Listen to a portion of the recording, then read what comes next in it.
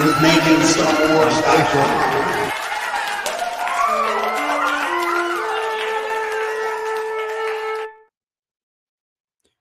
Tonight we're coming at you in 1080p, so watch out. Put your protective eyewear on. Don't get too bright in your eyeball holes, because if you do, I'm not responsible. Today we're talking about Star Wars news as always. What do you expect? There was a big leak, and there was a big leak. Somebody named Shock Trooper grabbed the leak. The person who put the leak out deleted it. Shock Trooper reposted it.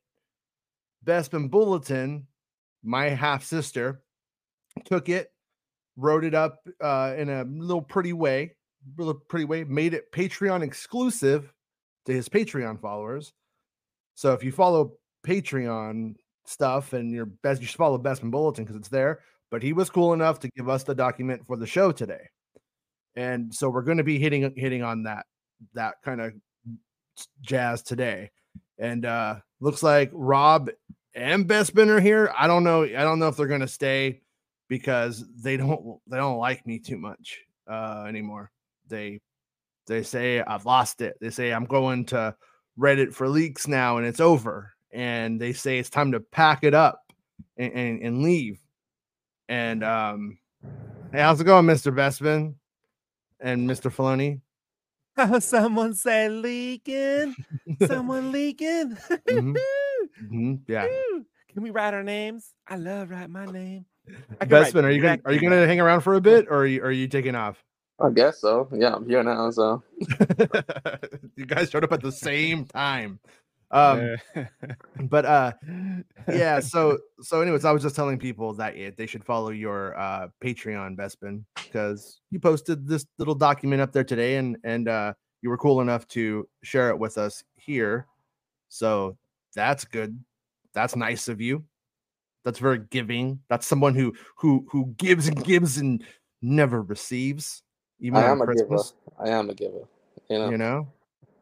That's my aim to please. I don't want to be pleased. I want to please. Yeah. So if you want to support the show, you can be a channel member. You can also support the show on Patreon. You can support the show on Spotify with video if you prefer that over YouTube, on YouTube. And if you read Bespin Bulletin, you should definitely be a Patreon supporter of this old dog. Let's look at the actual leak, the actual document that you made. And so it says, this is a partial and unconfirmed potential leak regarding the plot of Ahsoka's first 2 episodes. So right there, I'll jump in, though, and say I am not going to bother any sources associated with the Ahsoka production to verify this stuff, because all of this is stuff that either does happen, so they would just say yes, or is connected to TV spots, trailers, and stuff like that. And so the one thing, though, that I will say is I think by tonight we will likely have this 100% verified, though. As there are screenings for fan clubs going down, and there's the screenings. What they also do on the screenings is they put some journalists who are going to be reviewing it in the back, and then they put a bunch of people who dress up as, Kanan Jarrus and Ryder Azadi all day at conventions in the front, who wig out when they see anything. And then it makes the journalists in the back go, oh my God, 10 out of 10. If I want to have my finger on the pulse of what the kids are talking about these days, I got to do it like this. And then standing ovation. 10 minutes. 10 minutes standing ovation for a movie you don't like. But full Zaz laugh. Give him a full Zaz laugh. And then actual screeners have gone out as well, though. Screeners have gone out now? Yeah, from what I was told, they're going to international markets first before they are to the US. Weird. Yeah, so yeah, that's what I've been told. Some people have had them. So I think this is maybe how this happened, if it is legit. So you're saying Kathleen Kennedy is not USA all the way, is what you're telling me right now on this show today. Well, she might not be America #1, Fuck, dude. All right, man. You Let's know just, Frank Marshall's middle name is Brexit, dude. I mean, Frank Brexit Marshall. that is Why she selling? crazy. Why she selling her a Malibu beach house? You know, so she can come and move to sunny Wales. You know, she's all about the UK life now. She wants peaceful existence.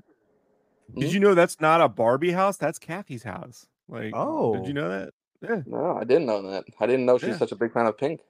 Oh yeah, and but by the way, if you've heard that Kathleen Kennedy's selling her house, so fucking what? I appreciate you guys trying to keep me on the like in the loop, but so fucking what? That's not like a story. The housing bubble has been bursting in California for a while. Everybody with an Airbnb lost their shirts a couple months ago, and she's gonna be retiring in the next 10 years, which she will, because likely she'll be close to death in the next 10 years since will be in her 80s at that point. Yeah, so selling a house, it's not a story. It doesn't tell you what you want to hear or what you don't want to hear. It tells you nothing. Sorry guys, just had to get that off my chest. So the initial tidbits were collected by Reddit user Shock Trooper 105, not Shock Trooper 101, not 102, not 103, not 104, 105. Get it right. Not Shocker Trooper. No, not Shocker.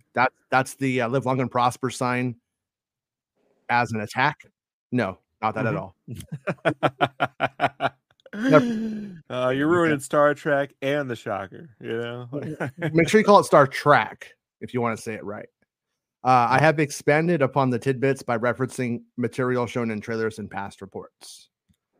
So that was Bespin saying that. This episode begins with Balin and Shin infiltrating a New Republic ship that's harboring Morgan Elsbeth, which is something we kind of all put together, I think, from the TV spots at this point. Just yesterday, you and I were playing Fortnite at Bespin. We were like, I think it starts there. And you're like, yeah, of course it starts there. Mm-hmm. So the duo are there to rescue Elsbeth and take her down to the New Republic members on board. Take down the New Republic. And take down the New Republic members on board. Because screw those guys and their shiny white boots, their DeSantis clogs. These scenes were speculated to be the series opening, and that the scenes were for an Elsbeth breakout. The scenes mentioned can be seen in various promotional material. We discovered that Elsbeth is Night Sister, which was previously reported by Making Star Wars. So with that right there, so far nothing new. Nothing that's like, oh my god, that's something we never heard about, for what it's worth. But yeah, right here you can see Balin. He's choking the Rebel Fleet Trooper, throwing him around, or the Republic, whatever he's called now, Republic Fleet Trooper. I don't know. Probably the Holy that she is actually being captain as well, by the way. Yeah. And then this is Shin. Goes to the command deck. Yeah. Do you think she cuts her bangs with her lightsaber? I think that orange lightsaber. I hope so. Singes it off. All right, Ahsoka, along with Hyung, that's the droid that makes the lightsabers, is searching for a star map which leads to a different galaxy, where she believes that Ezra Bridger and Grand Admiral Thrawn are located / trapped. It was previously reported by Making Star Wars that Ezra and Thrawn were stuck in a galaxy we'd not seen previously, and referred to the location as the New Beyond. And for the record, the New Beyond is literally a nickname. So it won't be called that in the series 100%. And then we see the shot of them flying around, you know. I think they're in love, personally. I have a whole Tumblr where I ship these two based off of this one image where they look at each other, I think, with charged sexual electricity, because he's a robot. Ahsoka discovers that the star map can be found at a Night Sister temple on a planet named Arcana. The temple is the one featured in many trailers and features large statues. The location first put out by Bespin and later Making Star. What? Why'd you have to put it that way, man? No, I'm just kidding. Which featured large statues, legs. Filoni calls them feets with an S. Huge feets. Huge feetsies. Here Ahsoka is confronted by HK-87 droids, which she battles. Once defeated, the HK-87 droid self-destructs, which causes the large explosion seen in the trailers. Now, that right there we've seen another shot of her ship flying out of there, and that's a big ass explosion. Is that a red flag? Is it a different place? Do we think there's 2 different explosions in one show? That sounds crazy, Bespin. Well, it's the. Then why don't they just explode I'm and kill kidding. her? Why don't they just explode and kill her and not bother fighting? Well, in the one shot, she's running, right? Like she's like in the same outfit and she's sprinting, and there's like an explosion behind her. Like you see all like the sand being like thrown up. Yeah. Yeah, but then we also have like that. So maybe it's maybe the whole base exploding is a different explosion. Yeah, I think there's 2 personally. Okay. So anyways, and then so that would be that's a surprising turn of events if this white marble looking place ends up being the Night Sisters place. Like our assumption this whole time was this would have been like a Jedi temple from the High Republic era or something like that, because we have that whole Athens look, kind of thing going on. But then when you look at the markings and stuff like that, you go, well, yeah, I guess that if you told me that was Night Sister markings, I could buy into it. It's Featress. That's their game they play there. They pay Featress. Well, those Night Sisters, some of them definitely have an OnlyFans, and they definitely use that big foot. Like only feeds, only feeds, right? Only feeds. Yeah. Sabine Wren is on Lothal, and here we see a cameo from Ryder Azadi, played by Downtown Clancy Brown. You didn't put down the downtown part, so people in the audience might not know who you're talking about, Bespin. Downtown Clancy Brown. I prefer just say Clancy, by the way. I think Downtown's overrated. Well, he tried to change it to Fancy Clancy, but that didn't work. Shin Hati arrives on Lothal and duels Sabine. Sabine loses the fight and is almost killed, though not stated. It's likely the speeder bike scene featuring Sabine and possibly the scene of Sabine watching Ezra's hologram message take place during this episode. After her defeat, Shin apparently mocked Sabine for not having Force powers. So there you go. She's not a Padawan. She's a swords person apprentice. Well, I think that line is interesting only because it could lead. Well, we know that she battles Shin again in the with the red leaves, that location. So it could be that she does actually get further training from Ahsoka. Right.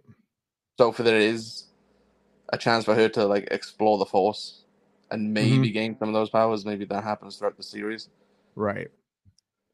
Yeah. It's totally possible.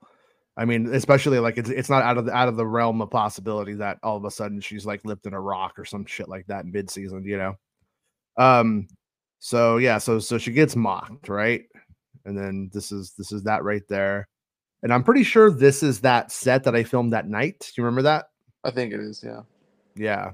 It looks a lot like it. I remember hearing like it sounded like one woman trying to get in to the thing, and I didn't put together if it was 2 women's voices that I was hearing. I couldn't hear a thing they were really saying, like worth a damn. So I don't want to overstate that, but does make sense. It does look like it too. So episode 2 begins with Sabine in the hospital recovering from her battle with Shin Hati.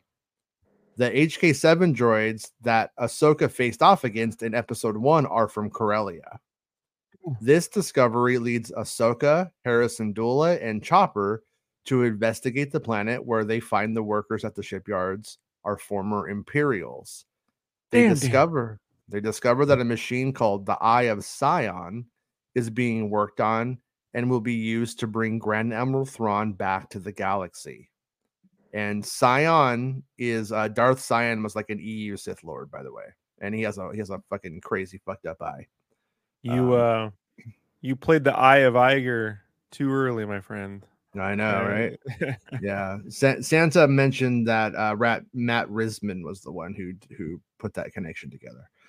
Is being worked on and will be used to bring Grand Admiral Thrawn back to the galaxy. Oh, also, Santa thought for sure when you heard the Eye of Sion, you were going to start going in on him about the Eye of Sauron or whatever his name is from Lord of the Rings. Sauron. Yeah, that nerd. So take that, Santa. Rob doesn't always go in on you. The eye is what? a reference. What did I do? Yeah. What? So the eye of Sion is the thing that's going to bring Thrawn back. That's the engine that Morgan Elsbeth was making, and that's the thing we thought, like, what's the missing piece here? Like, how are they going to get them? Why aren't they going to get them? Like, what's the issue here? And so apparently the holdup has been to build this ship part, and they're building it on Corellia.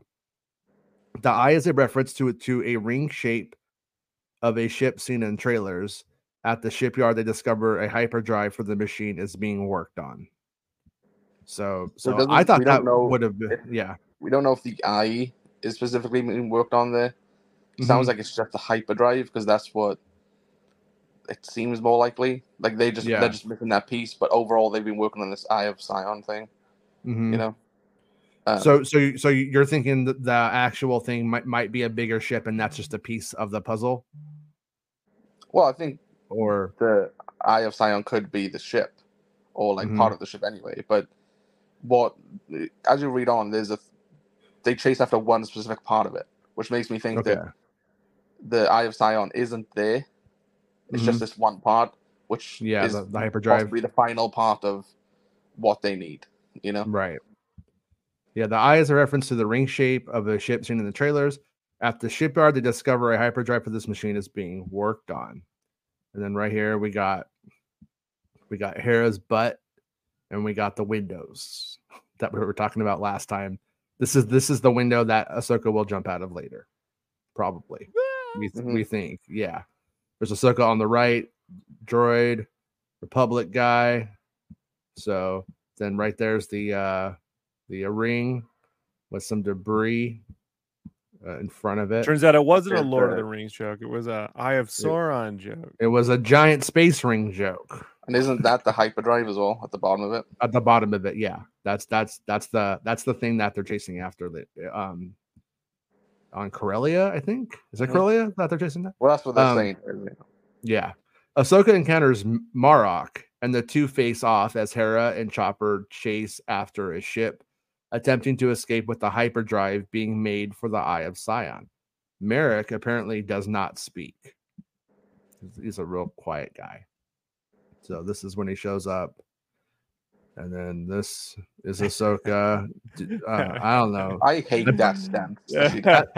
That's called poop stance. That's called poop stance. Yeah. That's how you can poop and fight. Me and you do this like emote on Fortnite.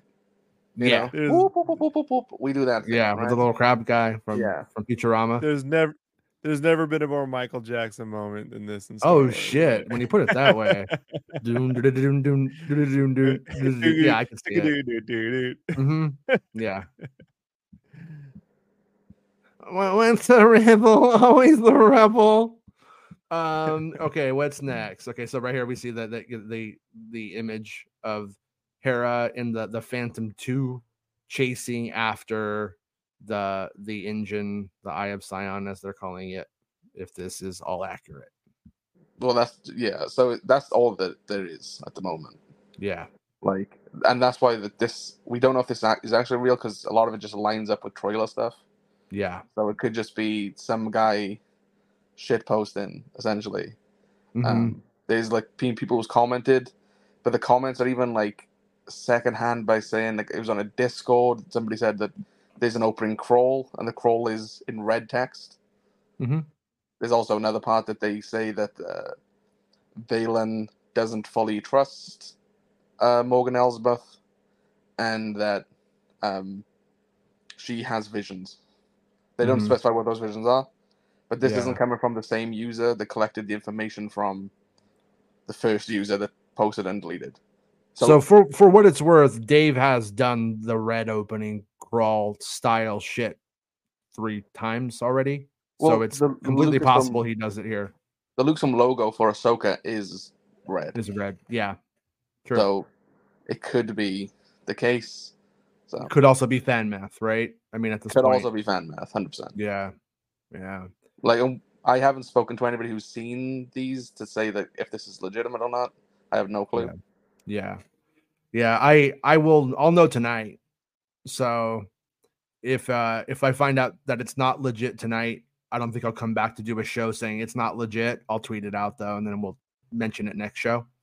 But if it is legit, likely we'll have stuff to tonight. All the spoilers are going to be everywhere, like pretty much. Yeah, because it's not just people going to that screening. There's also, like I said, screeners being sent to people at home. Right. It gets out every time, so it's gonna happen. Yeah. Well, Sam says this doesn't line up with Jason's reporting on the flashbacks filling in gaps like prior to Ahsoka on Corvus. And like that kind of stuff right there is, I've just always been told that the show essentially has two timelines, the first 4 and the second 4. And the first 4 are around the other side of things, and then the second 4 are around the later seasons of the Mando show, the current seasons. So, I really don't. It's still inconsequential to me whether it goes that way or the other. Now the like Corvus stuff and all that, like I don't know when the jump is, for instance. And also just be prepared that if they don't actually hold our hand on what that jump of time is, it might be like, it's a little bit different now, and then they might not be bold about it. Corvus, though, we just assume it's Corvus just based off of how it looks. Yeah. It would be crazy if it wasn't, but it's been crazy it wasn't other places before, right? Yeah, exactly. I mean, that's kind of where we fall on that shit with Star Wars. If you see what you saw and say like it looks like the planet from Mando season 2, then like that's what you literally saw. But we saw it with the early seasons of Mando. We're like, oh, they look like they're filming on Tatooine, and it's not. It's just another random desert planet. So yeah, especially when they use some of the same shit, The Emperor says fan screenings apparently start at 3 a.m. East Coast time. 3 a.m. East Coast time. I don't know. They're happening in Los Angeles, so we're definitely not doing it at 12 midnight tonight. And isn't it like 7 p.m.? It's like 7 p.m. Yeah, it's 7 p.m. Which is in about 8 hours away from now. That they will be doing it. So, and they might be showing the first 2. They might be showing the first 3. It's hard to say. Thank you for the super chat, Quentin. Quentin gave a $4.99 super chat and says, "Nice show." Thanks, man. Appreciate that. Hey, you said feet, Quentin arrived. Yeah. Thanks, Quentin. And then there's a couple of other things too that we really haven't hit on too much. They haven't really been show-worthy things, but they were definitely article things, and I'm glad you did them, Bespin. Says Star Wars Ahsoka episode directors revealed. So there was this article that Bespin did, and there was a big document that came out. Like, remember how we had like the production notes from the other shows? I think we had one from Mando and one from Kenobi. Did we have one from Kenobi? Anyways, I think we did. But those ones, the previous ones were a little bit more forthcoming with information. Some of the backstories of things and stuff like that. This one, not so much. I was going to read it on the show, and as I was doing the pre-read to highlight, I was like, this isn't worth it. This is not. This is where I got the directors for each episode from. Is when they sent out that press release. And that's why I'm mentioning it, because that was the good info from it. That was it. Yeah, it's very. Again, just like I think all of the Ahsoka marketing has been, it's very surface level and not very informative. So, right. But they're really pumping out the TV sponsors, like a couple every day. I think there's 3 different things today, but no new footage. So, yeah, I was telling you, I was like, during the whole like Mandalorian run, I saw the Mando bus like once or twice. Mm-hmm. That one day I saw the 3 Ahsoka buses, and I was like, oh shit, the Ahsoka thing's going to be huge. Since then, I have not seen one Ahsoka thing since then. So, don't know. You literally saw Ewan, right? That's true. I did, yeah. When he was Obi-Wan Kenobi, which is pretty rad. Star Wars Ahsoka episode directors revealed by Bespin Bulletin. It also took us a while to come up with a title for that, to be honest. That was a fucking weird one. Like, what is the best? Yeah, we went back and forth. I kind of challenged you not to use revealed, and you did. So, because the other options we had was like, what directors did the directors direct or some shit, Yeah. It was It was stupid. Who directed what? Yeah, Ahsoka. I don't know. We went through like a bunch of them, so this was just the obvious and easier choice. So, all right, Lucasfilm and Disney have officially revealed via a press release which episodes the directors of Ahsoka will helm. Before we continue with the news of the day, you can support him on Patreon and Coffee. So Dave Filoni, the series director and executive producer of the Mandoverse series such as The Mandalorian and The Book of Boba Fett. Both of these, sorry, I don't know why I'm doing it that way. Both of these series mentioned he directed on The Mandalorian Season 1, Episode 1 and 5. Season 2, Episode 5, and The Book of Boba Fett, Season 1, Episode 6. Just as he did with The Mandalorian, Dave Filoni will direct both the first episode of Ahsoka along with the 5th. Steph Green, I remember her from, she was good. This is the one you like. Dave loves to plead the 5th, so he took the 5th episode. Right. That's a little inside joke. I pleaded the 5th. Steph Green, who previously started on high-profile series such as HBO's The Watchmen, Billions, The Americans, The Deuce, and Season 1, Episode 2 of The Book of Boba Fett, arguably the best episode of the season. Green returns... Inarguably, my opinion. I don't think it's debatable. Do you think it's the best one? You can just watch that one and you got the whole thing. Like, you're good enough. Green returns to the Star Wars universe and will direct 2 episodes of the highly anticipated Ahsoka series, stepping behind the camera to direct episodes 2 and 3 of the season. So she's doing 2 and 3, that's good.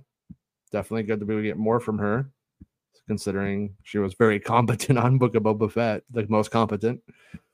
Peter Ramsey, you might know old Ramsey, the director who's more than likely best known for directing Spider-Man Into the Spider-Verse, has been stepping into live-action projects in more recent years, directing the Netflix miniseries. Yeah. Remember when they announced that some guy whose last name was Webb was directing a Spider-Man movie and the whole internet lost their fucking minds? They literally got a guy named Peter directing Spider-Man, and no one mentioned it. No one mentioned it? No one mentioned it. I'm not saying why, but the internet, I'm just saying. Peter Parker Ramsey, that's what we call him around here. Directed the Netflix miniseries Lost Ollie and episode 5 of The Mandalorian Season 3. Ramsey continued his work in Galaxy Far, Far Away into the 4th episode of the Ahsoka series. So that's pretty good to go from the Steph Green to Into the Spider-Verse, dude. Is episode 5 the pirate episode? Of Mando? Like when they fight them on Navarro? Yeah. Think so. Chat would have to confirm that. Jennifer Getzinger is a veteran of TV work, directing high-profile series such as Mad Men, Daredevil, Westworld, Jessica Jones, How to Get Away with Murder, Suits, and Desperate Housewives, just to name a handful. But the list goes on with even more potential titles, prominent titles, with even more prominent titles. Getzinger will be helming the 6th episode of Ahsoka, and it might be one to watch out for given Getzinger's pedigree. Jita Vasant Patel. I had this scoop, didn't I? I think I did. This is the one you had, yeah. It's probably best known for directing the 8th episode of House of the Dragon Season 1, one of the most celebrated and critically acclaimed of that season, which is likely why she's returning to the series to handle 2 more episodes next season. Aside from Thrones, Patel also has directed episodes of Superstore, The Mindy Project, The Great, Dead to Me, and Santa Clarita Diet. Patel will handle just 1 episode of Ahsoka this season, and that episode is the season's penultimate episode, episode 7. Ooh, you use penultimate because you're a fancy lad. I am a fancy boy. Yeah. The season finale of Ahsoka will be directed by a name very, very familiar to Star Wars fans. See, right now, as Bespin is writing this, the camera is trucking in on his face. Okay, just remember. Yeah, it's me. It's me, everybody. I'm doing it. Coming back.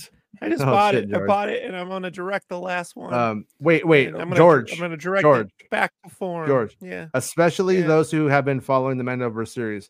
Rick Famuyiwa. It's not you, George. It's Rick Famuyiwa. Yeah.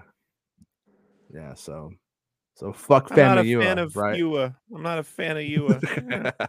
Rick Famuyiwa, who directed Bitter. episodes 2 and 6 of The Mandalorian's first season, episode 7 of Mando's second season, and episodes 1, 7, and 8 of the Mando's third. See, you got to be like, you know, the one where Grogu has a wet dream, you know, the one where Cara Dune shits her pants. Because I don't know what you just said right now. The one where Lizzo made Grogu eat a banana. Just think about it. Fucking hell, dude. All right. If I wrote in there that he directed like episode 3, chapter 17, whatever it is, you know what I mean? No, it's got to be like, yeah, it has to be like the fucking one where, you know. Do you want brief synopsises for every episode? No, it has to be, yes. I do. Well, Yes. it's better than just laying out numbers, because that doesn't mean anything to a normal. I'm pretty sure person. both Hey, of you Bespin. mentally check out if I like make these too long. Oh, I mentally Chat checked GP out Chat- when you wrote 7, 8, 9, and 10. Like, I don't know what any of that stuff I is. also was pretty much Chat done at this GPT point. would do it. Chat GPT wouldn't be complaining about doing Oh, it. shit. No. You just Oh, when you you should put it just that speak way. about it. When you put it Somebody that way, accused me of like using AI to write my articles like recently, like little fucking. And dick, they obviously you know? never read your articles, like, because we go over these with the fine tooth comb. Like, Yeah. we know the mind behind this. This is not a robot. This Oh is a no, this man. is Yeah, I this is a couldn't believe Bespin. it. I was like, This is a bulletin. yeah, I was like, this is an insult, dude. And he's like, oh, sorry. Like, and I was like, nah, fuck you. You know, you're blocked. Yeah. All right. Well, So I also just get paid like 50 pence, Rob. You know, like yeah. that's all I make from this stupid shit. So And you get insulted for it by us too. send me We're insult like, we don't. but send me through coffee. You can tell me I'm a fat piece of shit for like Mhm. $1. You're a fat piece of shit. Hold on. Oh, Hold on. yeah, I'm do on you? it. Oh. Hold on. This is the best $3 I Please spent do. all today. You know, I need the income. I need the financial support. Abuse me. You know.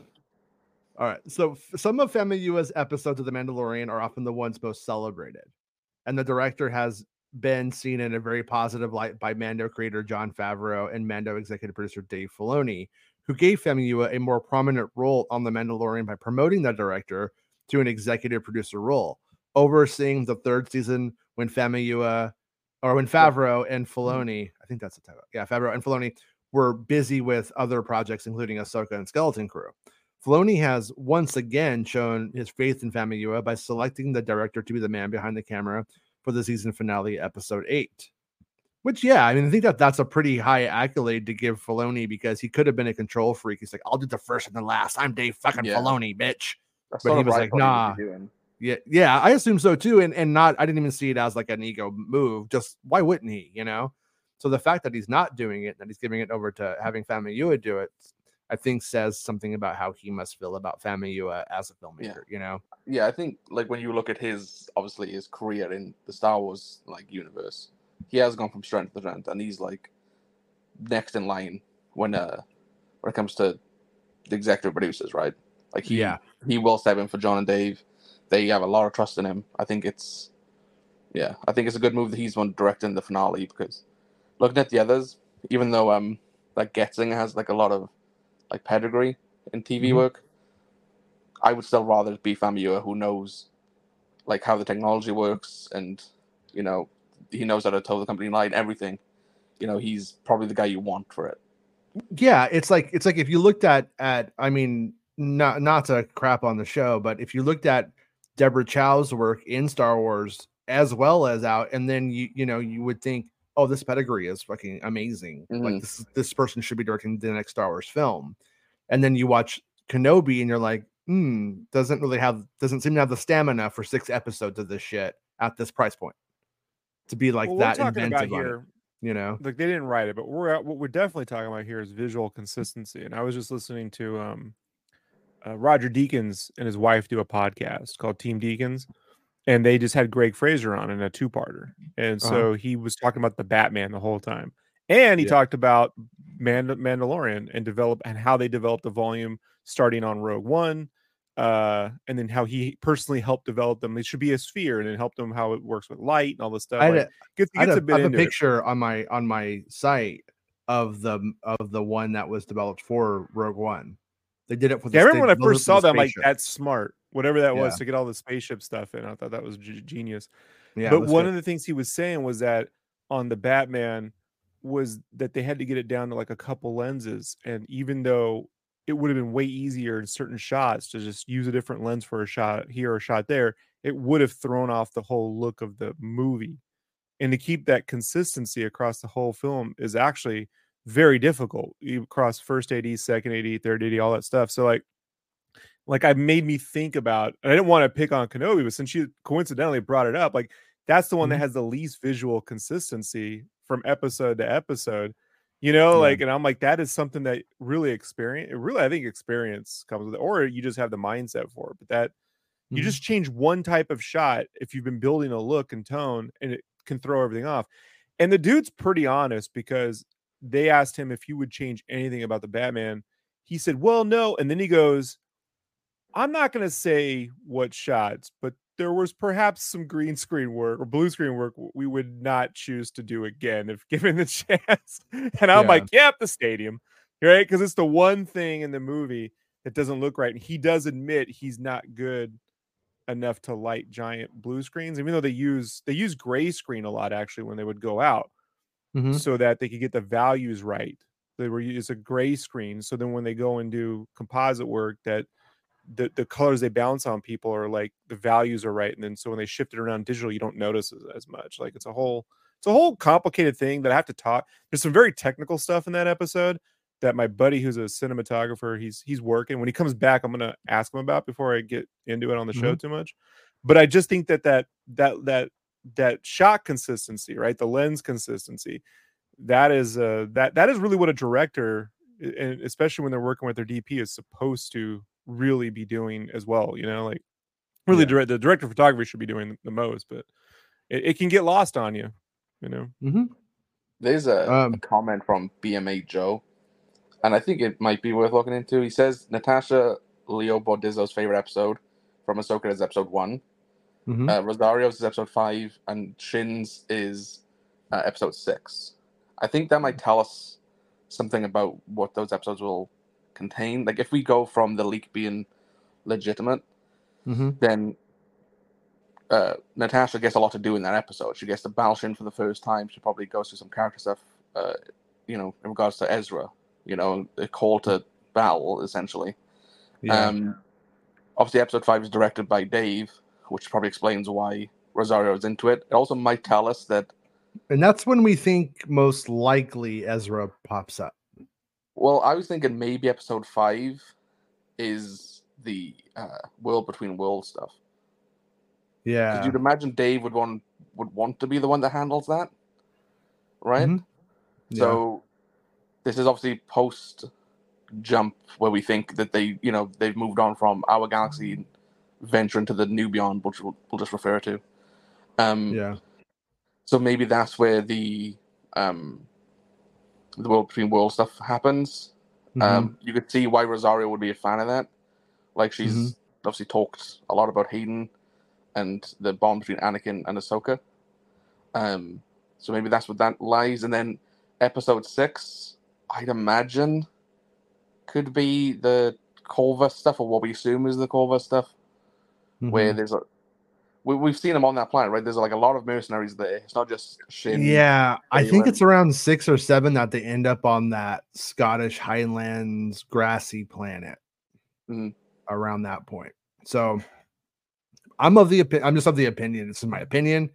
We haven't seen a fucking thing from the second half, and they haven't shown us the stormtroopers.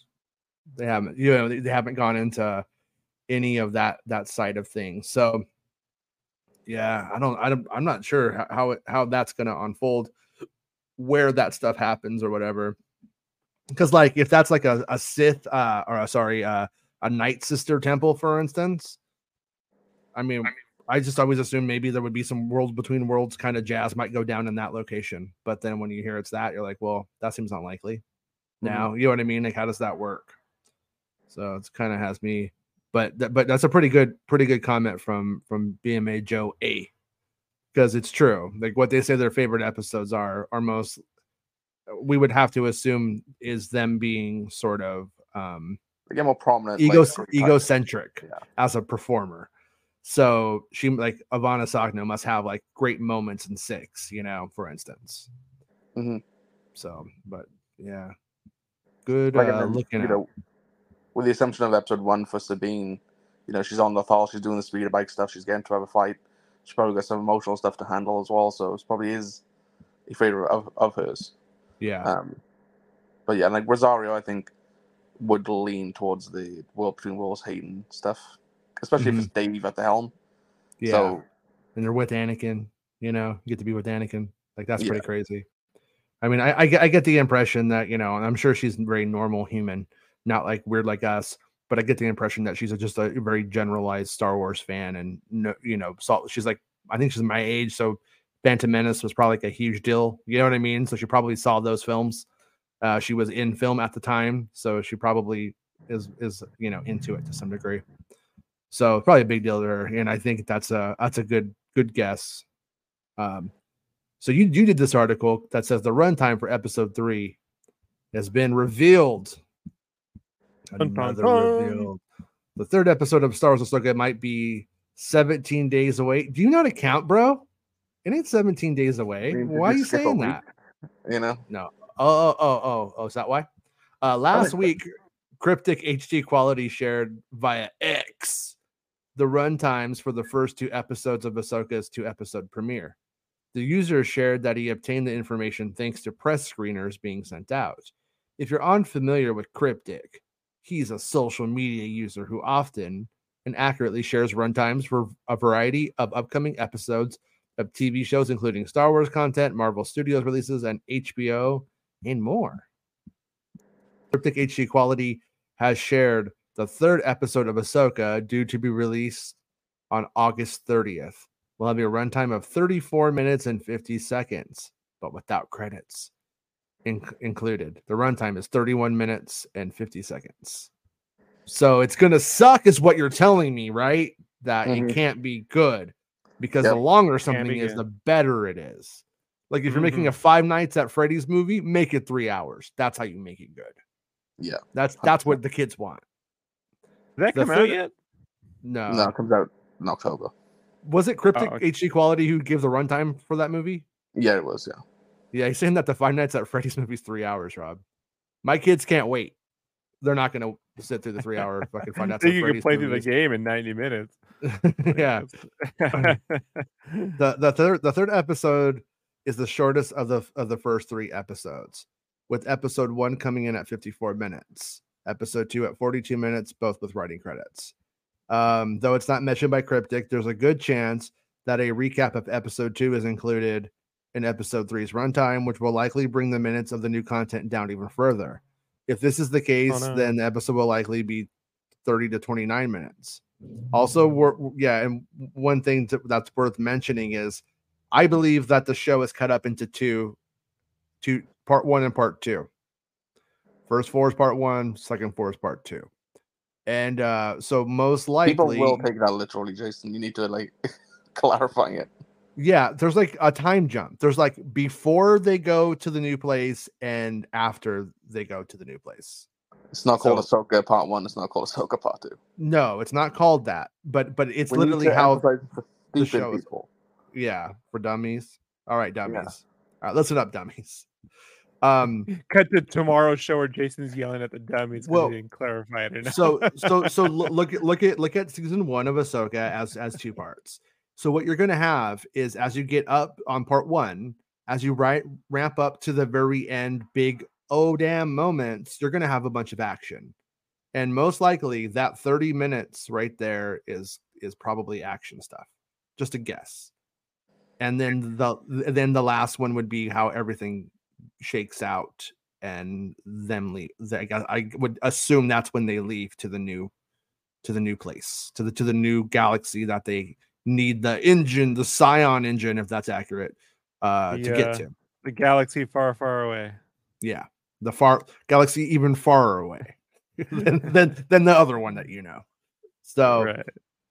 So anyways, Bespin writes, I'm sure many fans will feel disappointed with the runtime of episode 3. Some fans usually kick up a fuss when Star Wars live action shows receive shorter runtimes and want runtimes to reach closer to the hour mark. Perhaps they feel as if they're being shortchanged. Fucking losers. The runtime should come as no real shock, as series creator Dave Filoni previously revealed that Ahsoka would receive runtimes close to that of The Mandalorian season 3 through the 3rd episode of Ahsoka. If Cryptic's reporting is accurate, it's shorter than any episode of The Mandalorian's 3rd season. The Mandalorian season 3's shortest episode coming in at 35 minutes, 1 minute longer than Ahsoka episode 3. Oh my God. When I compared it, I realized that Dave Filoni shortchanged me by 3 fucking minutes. 3 fucking minutes, Dave Filoni. You son of a bitch. No. It's only 1 minute. No, it's as long as an Iger, but not as short as a JPEG. You know what I'm saying? Oh, shit. You put it that way. It's not the length, it's the girth, right, Filoni? That's what matters. How much you put in that space. All right, I say it often, but runtimes do not faze me in the slightest. That's my Best Spin Bulletin impersonation. This is all written by AI, but this is an AI. None of my personality is in there. None of my personality. It's getting worse, folks. If the episode calls for an episode to be shorter or longer, then so be it. I believe that forcing an episode to be longer than it needs to be can seriously impact the pacing of the episode, which could impact the quality of the episode overall and the storytelling. Same goes for an episode being forced to adhere to a shorter runtime also. So yeah, I mean it's completely like a non-issue. I won't call like it out or anything because I don't want to fight anybody. I don't care. But I've seen and heard of like people in the film industry that do like, podcasts and stuff, like playing this game. And they're just literally playing the fans like a fiddle. They fucking know exactly why the runtime is irrelevant. As it's a serialized content that's cut up into 8 chunks. And some are going to be 30 minutes. Huh? Some of these creators, but they only started doing this content like the last few days. Once they saw the reaction to this shorter runtime. Because this was, when did I do this? 13th of August?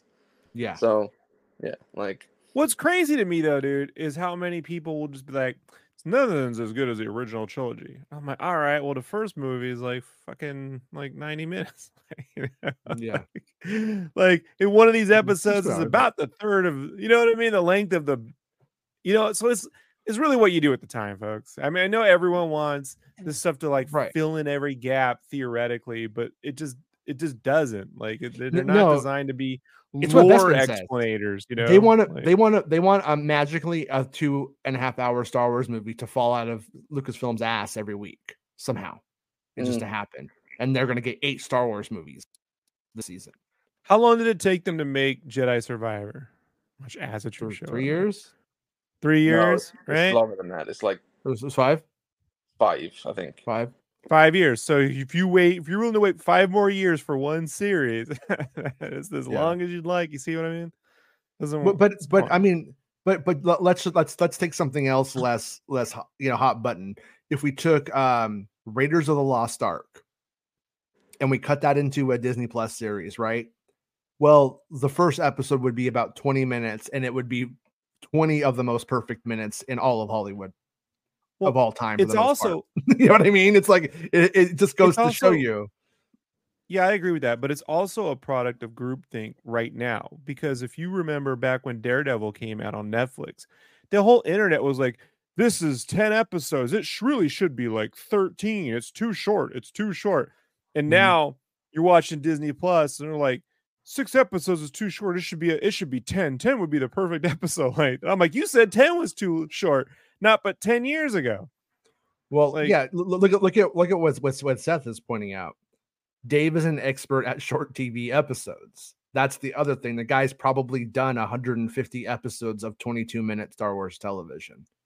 So when you get down to it, and nobody's doing a 31-minute long episode, that's essentially the special edition long version of something like that for him. It makes sense. You're my hater in this chat, NPC Battle Man, or whatever his name is. Oh, yeah, your buddy. Tell me, the game came out in 2019, the new one came out this year. Mm-hmm. Like, that is not 3 years. Like, it ain't. And when they might claim they didn't start working on it until 2020 or something. But they were like, they've said like publicly they were already planning and working on ideas for Survivor before the release of Fallen Order. So I don't know. Yeah, just wanted to clarify it because.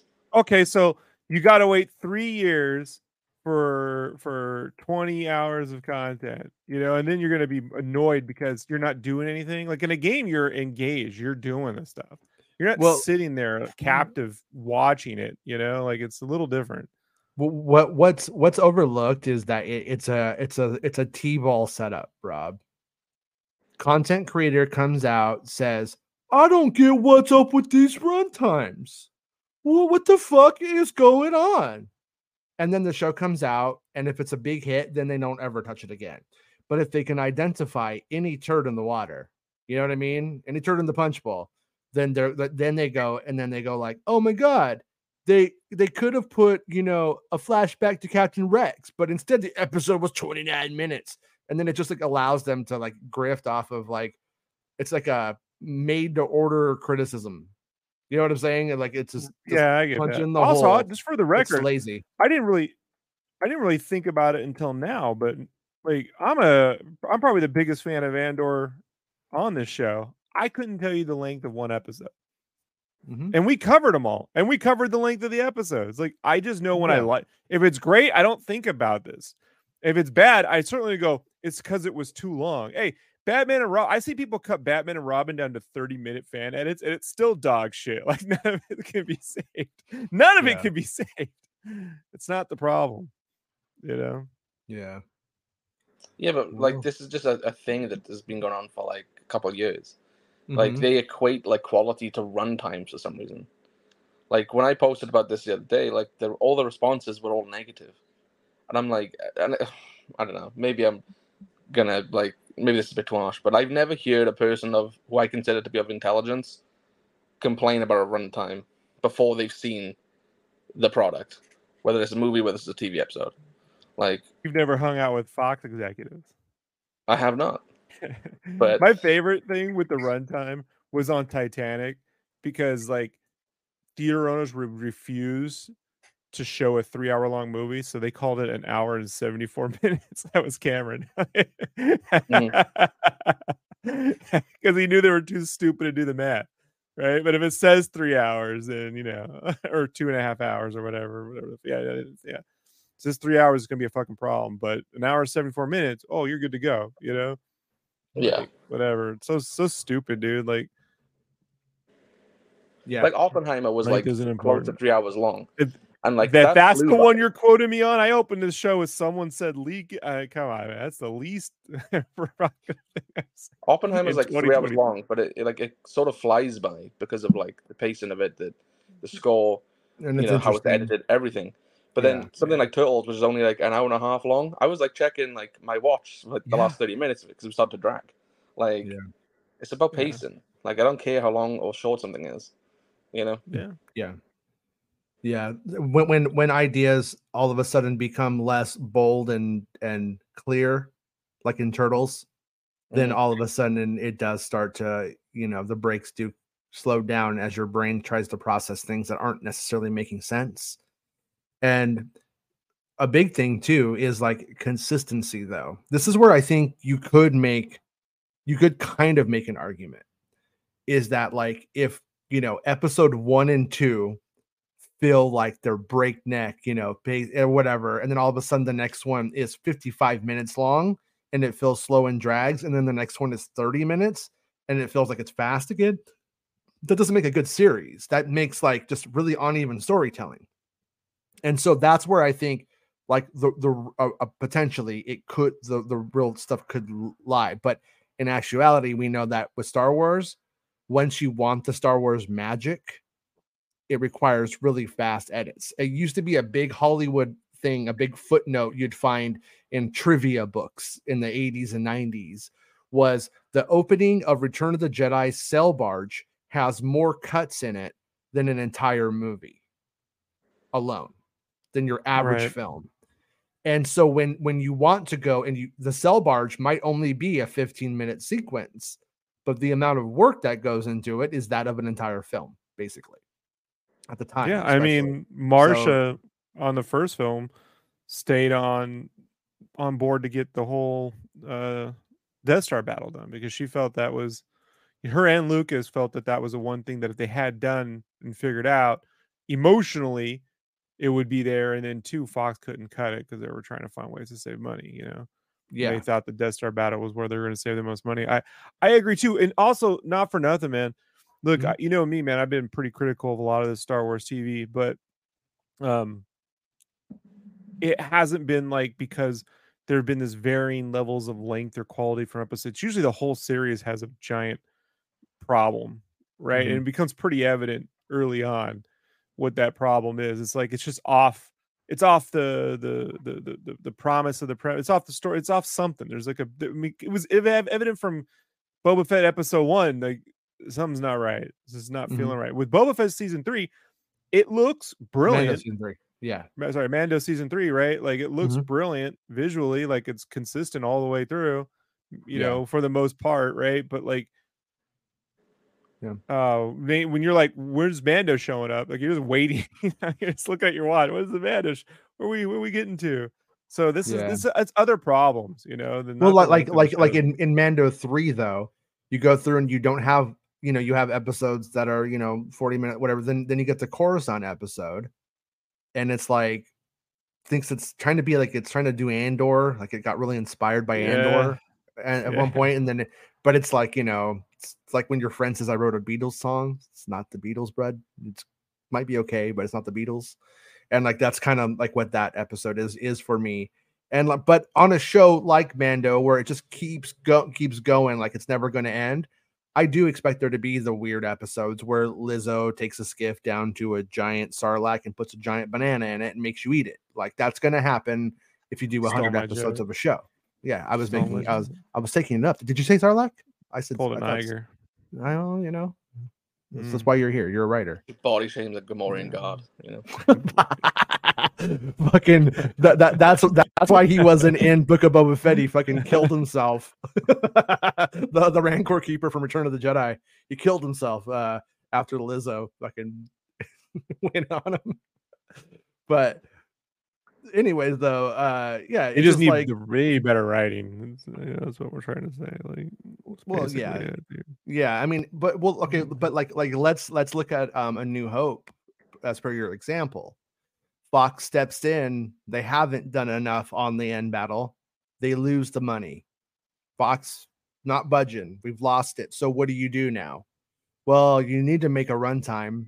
So you start adding more shots of R2 and 3PO walking around the fucking desert, meandering. More shots of Aunt Beru stirring blue milk.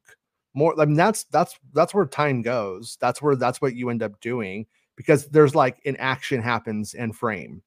Luke Skywalker jumps in. You don't trim Luke at Anchorhead or whatever, right? You keep Cammy and Biggs. Yeah. You end up putting Biggs and Cammy back in, and that shit's not that good. It's not that human good. Jabba the Hutt, right? Human Jabba, yeah, and it just ends up being, you know, but and even if you don't add anything back in, then you just simply have to bloat it out. But that's like, why they should just write longer stories, Jason. Right? Look at the last comment. You need to write longer stories. You need to elongate the stories. You know? Explain everything, please. That'll make they aren't explaining it enough. Don't let the creatives tell the story they want to. Make it longer. Every time, make it longer. I'm gonna be the advocate for Andre here. So basically, like, it just depends on how you're looking at it, Andre. Like in the sense that they could make 8 episodes or they could make 4 episodes, and they're just cutting. It's just how the arcs are being cut up. I think the problem Snyder addressed it the other day. I think it was Snyder. I can't remember. My head's. He's never even watched this shit. Right, but no, this is separate. But this had to do with Marvel, and this is true because I listened to Malcolm Spellman, who was a head writer on Falcon and the Winter Soldier, which I really love that series. You know, the last 15 minutes of the last episode aside, I love it as a whole. But that Malcolm gave a pretty candid interview once, and I remember listening to it, where he was saying that he was like, "Yeah, Marvel doesn't hire like showrunners; like they hire a writer, and then the studio produces it." And as we all know with TV, man, like it's a different medium, and Disney, and Snyder was saying how Disney just jumped in and tried to shove their format for making movies into TV. And I think that's happened across the board, Lucasfilm, across Disney Plus as a whole. And I don't think it works. They need to get the people who know how to make TV. It's a different medium. And that's really the giant problem there. You know, like the studio. And by the way, I don't know, man. Go look at their hit record for the year. Disney's movies aren't doing that great either, right? There's like this consistency. So it's just like, you gotta, if the format is known for, if TV is acclaimed and you're in the golden, people have been saying we're in the golden age of television, right? Which is crazy when you think about all the years of television. The last and then you decide to jump in of television have been amazing. And you decided to jump in with your big money, right, at the height of its complexity, right? We're in the 70s with the late 60s, early 70s music. We're there with TV. You decided to jump in with VH1 pop-up, right? Right, or Limp Bizkit, right, or Green Day. You know, like you start to show up with that. You know, you're going up against, you know, the Soul Searchers. I don't know, man. You know, like it's a problem. Yeah, no, it's just like, I prefer my movies to be like about 2 hours. Like that's what I think. Lord of the Rings, I think, made a lot of non-epic filmmakers think that they needed just to make long movies like they were that, and I just don't understand it. I in this day and age, I feel like if your movie is 3 hours, it probably just should be a fucking TV show. And if you're, you know what I mean, for the most part, I'm not shitting on your fucking special little Cameron here. Cameron's the exception. Most people though aren't Peter Jackson and James Cameron. Most of the time, we don't need. Well, the difference is Cameron. You know for a fact, Cameron even admits he made a version of Avatar 2 that was 2 hours. Like, he tries everything. Like, he really does. And I just think you have to go with, when people are in the theater reacting to it, how do they react? He does pay attention to those screenings, and you know, a lot of studios don't do screenings at all, and in television, it's like impossible. So this is just a different. You have to go, okay, you got to gauge your intuition, right? Like, is this working, not working? Will it work as a whole? That's where I'm like, you need a showrunner to keep track of everything. A real dedicated showrunner, not just like a executive producer. I kind of wrote everything, I'm keeping a tabs on. That's not the same thing. Yeah. And I mean, this probably also just brings up a truck of bullshit with the strike and how that's going to change too post strike. I mean, we're in a different Hollywood already, whether you realize it or not.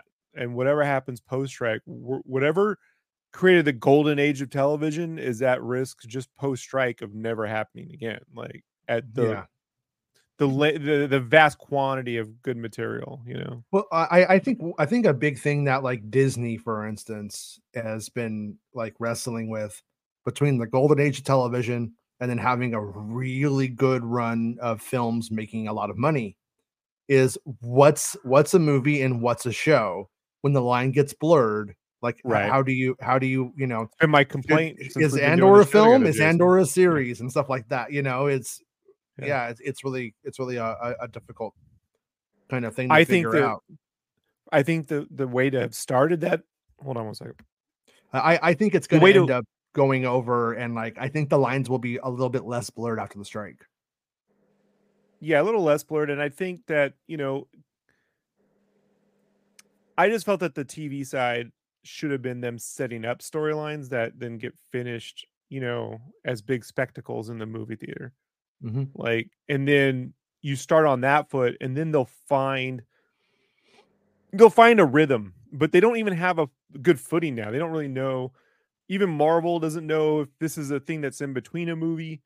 Do you even have to? Are they? And the craziest part is I like Doctor Strange, but like, you know, you can tell they didn't watch WandaVision. Sam Raimi didn't watch that before he made the movie. Like, you just tell, like, he didn't watch this. Or just didn't care. Yeah. Yeah, literally.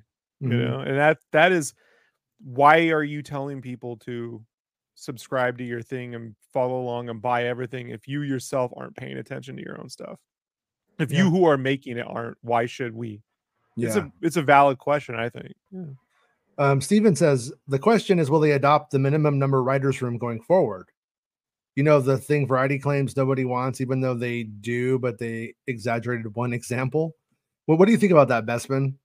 Well, it was last week when they met with them on Friday. One of the proposals that the AMPTP offered was that they'd let that be dictated by showrunners. It wouldn't be dictated by the company. It would be dictated from the showrunners based off of the budget that would already have been allocated for that series. So that was my proposal. But obviously, we know on Monday the proposal was rejected, and now the response is seemingly mixed as to where they go. But on Friday, it seemed positive. They brought in the WGA East and the captains of the WGA West in, and after that meeting, it wasn't as positive. But I'll be right back, guys. One sec. Go ahead and take over, okay? I'll be right back. Yeah. So I was going to say, man, go ahead. So my thing is, I think that's sort of the direction it might be going in terms of the smaller writers' room scenario. But I don't know. I think but it's tough, isn't it? It's tough though, Bestman, because you got one guy wrote True Detective season 1, right? Wrote and directed it, and it worked. True Detective season 2, it didn't work. No, it's the same thing with the I don't watch it. Like I know Jason has, but Yellowstone, like that creator Taylor Sheridan, he writes all that by himself, and he writes the spin-off shows, which I have seen by himself. And do you really want to mess with a creative's vision? I think what they have to do, because what they're trying to do is keep away from studios finding a way to just not hire people. And so I think what you have to do is, if you're going to be the sole writer, you also have to be the showrunner.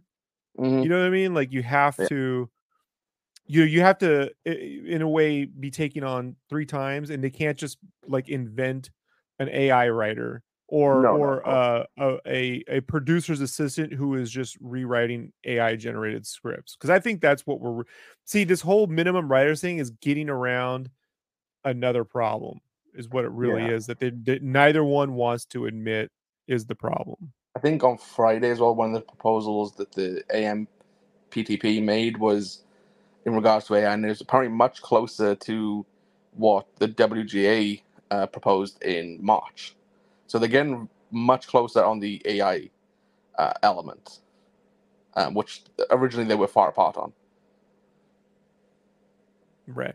Well, I think, look, for me, man, I just think the AI thing, in terms of writing, is the least problematic of the problems, because it hasn't improved that much. AI is better at making up things than giving you factual knowledge, so there's that. But even when it makes up things, it can't make up funny. It just can't. It's not going to make it can steal jokes, and I could just tell you right now, you're never going to be able to know where something came from, or if it's word for word plagiarized. Like it just doesn't work that way. Some of those things, like Bing, can cite at sources, but even then, it's not accurately citing some source. I've got it to generate fake sources sometimes. Like if you just ask it to give you a review on a specific comic book from 30 years ago, it will just invent shit out of whole cloth. And then sometimes in the middle of that invention, steal something and plagiarize something word for word, and you didn't tell me where it came from. So the writing thing, I'm the least worried about, because I believe just the right amount of lawsuits will solve that problem. What's the bigger issue, and this is something that Greg Fraser and Roger Deakins got into a little bit, was when studios start to manufacture actors in whole cloth as AI, real human actors, not a Gollum or a Jar Jar Binks, like an actual human actor that is popular. And then they own that's a character they own, an actor that they own, right? And then they just start slowly removing real actors, to which I could say maybe that wouldn't happen, just given that we haven't seen visual effects and Moore's Law work very well together. You're not being able to double the amount of visual effects in your films. There are a dwindling number of people who can do visual effects. You've never had Rick McCallum talk to you about the price of the megabyte, apparently. Like this guy. I would give a left foot to have a drunk Rick McCallum. He was going off about the price of the megabyte this one night. I was like, All right, dude. But look, it's one of those things that like Lucas and them push for the longest time. You'll be able to never tell the difference between a digital actor and a real one. And they're pushing and pushing. And then now that we're here, they're like, be careful, the studios want to replace everyone with digital actors. It's like, well, isn't that what you wanted, George? But the reality is, I just think they kind of can't, given that there's just only so many. You can't do, how many movies are put out a year? Actual films. You can't do 50 studio films a year where they're 100% CGI actors. There isn't enough talent to make that. It's easier and more, if cost effective is what they're trying to do. It's just cost effective to get a person on set and pay them the least amount of money to crank out a fucking performance like that. It's just cheaper that way, you know? Ben says, like I said earlier, I just wish the Jack Black and Lizzo episode could have been 5 hours long for all the people crying about runtimes. See, I love that episode because that's when our fan base finally saw where I was coming from with that season. You're a terrible I just person, watched. Rob. You see, you weren't on my side of the internet, Jason. From my room, everything turned in my favor. It was like an episode of Ted Lasso where you think they aren't going to win, and then and they do. They do. Yeah. Well, no, and it's like see the thing. Red 5 says Andor got the episodes and length right, and it's like like what Andor got right was the episode lengths were just completely dictated by the pacing, and the pacing of the drama of it is what made the runtime and those things. And it's like, because by the same measure, the ice cream episode of Mando would be the same as Andor if it was just simply episode length, right? But we know that it's not. It's something else, much more complicated. And that's something Macquarie gets into in pretty good detail, even in the last interview he did with Jeff Goldsmith right before the strike. So it's only like 30 minutes. It was like right after the strike. But he was saying how, like, you know, in his films, not just Mission Impossible, at this point they just shoot a shit amount of coverage and build the film in the editing bay. So he's working their editor Eddie, who did Top Gun and all the Mission Impossible films with him and Jack Reacher stuff. Like, Eddie is watching them shoot in real time, like, and he's editing, you know. So like that's where you got to work hand in hand with you. That's where an editor isn't someone you hired on Fiverr to make your thing fit a runtime, right? Like, your editor is part of the collaborative process, hopefully, right? Mm-hmm. Yeah, and like Joe says, a good structure makes it easier to tell a good story. Yeah, and there's like two schools of thought on that. There's one school of thought, when you're telling good story, the structure comes naturally. You don't need to pay any attention to it. Then there's actual structuralists who are like, you must have a structure. But I side these days with Tarantino's belief that it comes from characters first, and then the structure of your movie will come in the editing bay. If you're Quentin Tarantino, your characters are fucking vibrant, and you can be right on that. I know. If you're not Quentin Tarantino and your characters aren't that vibrant, I don't know if that's the methodology for you. You know, try harder. Try harder. Get in the character, bitch. But as Quentin would do. Show him those feats from that one planet, and then he'll make a Star Wars. Well, I think we did it, right, guys? We hit all of the news that we needed to hit, and that was lingering around. And Bestman got a coffee. Did I? That's good. He's a thirsty little boy. You should go check, Bestman. If you've sent me abuse, Rob, I welcome it. You know, I welcome all abuse. If you want feet pics, I'll also send feet pics. You know? He won't come on camera, but he will put a feet cam up. You know, I'll put my feet cam up, my little hairy little hobbit feet. You know, you can have them. Yeah, little hairy toes, little hairy toes bulletin. His little bulletins. That's what he's all. I got 10 little bulletins. Anyways, we'll be back covering if this leak was real. If it wasn't real, we'll know. We'll have a lot of information in the next 24 hours for sure. I would say, pretty for sure, if everything goes according to plan. So, what will Grace Randolph think? I hope she likes. I don't know if I like the movie show very much. You know, like, all right. I just hope she enjoys it. You know, hope everybody has a good time. People always send me your clips. I'm like, I don't. Why are you doing this? Like, what did I do? Yeah. I mean, people care what she has to say, so you know that's why. But we'll be back when that information drops, like whenever that is, whenever it hits legitimately. I'll be back and I'll cover it. And then, what will Zack Snyder think? You think he'll like it? Yeah, He'll say Rebel Moon is better. He'll be like Rebel Moon forever. I forgot about Rebel Moon after the strike. Is that even coming out? Trailer comes out next week, Rob. Get excited. It's coming out next week. Yeah, you're doing a review on this channel. We're going to review it, Rob. We are. we're gonna look at it from the perspective of, was it good? Did we like it? I don't care what else he's done. I don't care about any of his other shit. I don't give a fuck. Would this guy? Did we lose out by this not being a Star Wars movie in 2023 or not? And that kind of thing. I mean, well, at least that's how I want to look at it. In my defense with the Star Wars movie thing, Luke Cathy would have had a dedicated DP on his Star Wars film. He's doing all of his photography now, and no offense, you know what, Zachy, David. He's no Larry Fong or whatever. Zachy Farms would say to you. He said, "Get that chicken shit out of here." That's what Zachy Farms would say to you. That's how you end the show. You should have just cut right to it. What are you doing? If this show would end when I tell it to, we would have so many good prominent endings. But it kind of does what it wants, you know. But anyways, we'll be back. Thanks everybody for the super chats and supporting the show and being channel members and all that jazz, and for hanging out with us. Appreciate that too. And next week we'll be covering the episodes as they come on.